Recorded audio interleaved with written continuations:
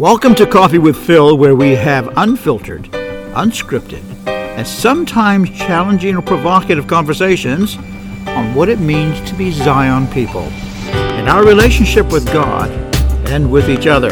My name is Eugene, and I have the great honor of sitting with our senior pastor of Zion, Phil Strong, and leading this series of conversations.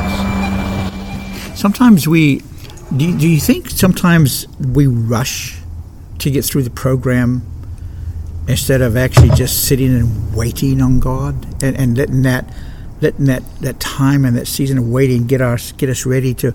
God's always here. He's never away. It's us who has to bring ourselves into an awareness of that ever present of God. But do you think we rush it? Yeah, we do.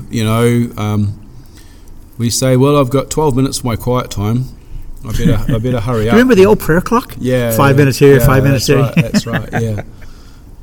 Or we have, the run sheet on Sunday. We got 2 fast songs, and then we do some chatting, and then we do 2 slow songs where we call that worship, and then we study God's Word together.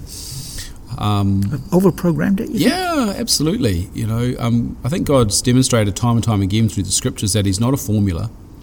He established rituals in the beginning through the Jewish people to teach them patterns, but they made the pattern the idol rather than the focus of the pattern. But nonetheless, the pattern was still good. It's called discipline.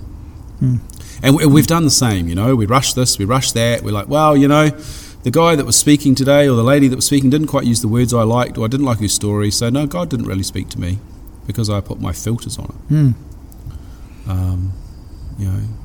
Imagine if some of our prayer time had no words.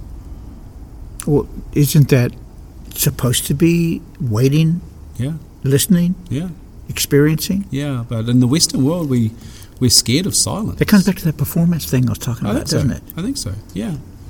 See, I grew up in a Pentecostal-oriented church that had a lot of noise. In fact, when I was younger, I mistook anointing for noise, and so I was really anointed because I was really noisy. Yeah. So, but you move into where you actually just need to shut up, excuse the language, and just be quiet. Let God do what God wants to do through that quiet, and it's in the quiet time, in that small, still voice. That's what shifts that performance culture. I agree. Right. So, you made a comment earlier on in a conversation you were having before about making a move into freedom, and I want to kind of segue into that. Moving into freedom. Firstly, just give me an idea what you mean by that. When you say moving into freedom, moving from what? Oh, wow. You open up a can of worms now, which is good. My mission has been complete. Well, it's been started. Moving into freedom is a phrase that implies a journey.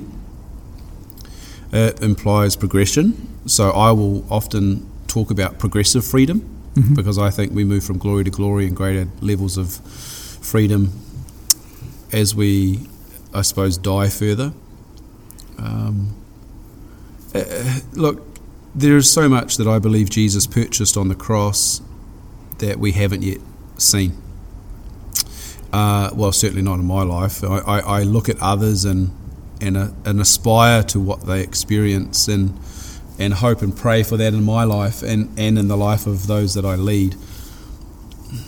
So moving into freedom is moving from a place of self-dependence into a place of self-denial, and it's a progressive curve. So by that I mean, we pray less of me, God, more of you. Freedom is about actually letting go of the control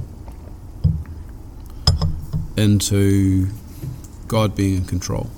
And through that we find freedom from pain, freedom from bondage, freedom from limitation, freedom from lack, because the more we depend on God, the more He provides for us. Okay, I want to break that down because we've heard this a lot. So, letting go and letting God. How do you let go? What do you actually do to a person that's sitting there, and they're listening to us, and they say, I want to let go, but I don't know how to let go, because the last time I let go, nothing happened, and I had to pick up a whole bunch of pieces, and I was worse off than I was before. Yeah, they're worse off because you picked it up. How many people that would say that have waited 25 years for the answer? None. See, Because we put our time frame on exactly. God. That goes right against our understanding that if it doesn't happen in the microwave mentality, that. And I was having a chat with Craig earlier that Moses was 40 years in the desert. Abraham and Sarah were 25 years practicing on how to have a child. Yeah. Poor guy.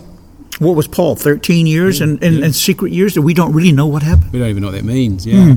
Well, I was chatting also about this morning with a friend who popped in for a coffee, and we were, now we're in reflection, we were talking about waiting.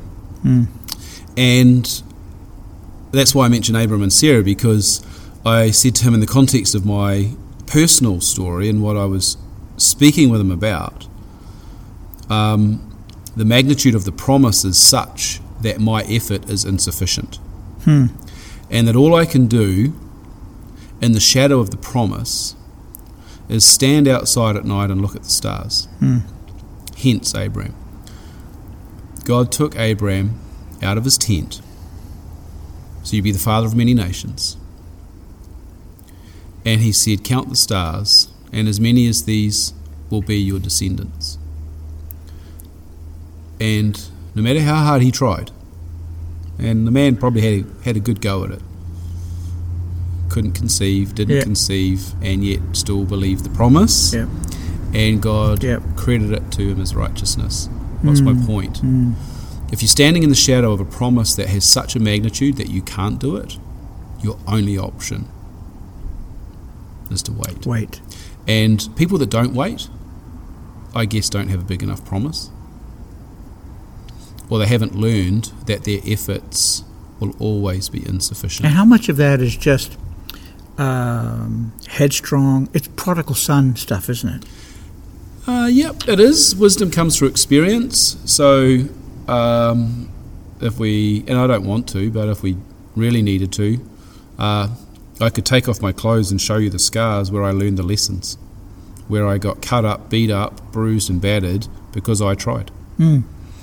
And one time God said to me, son, if your efforts had resulted in success, you would have got the credit.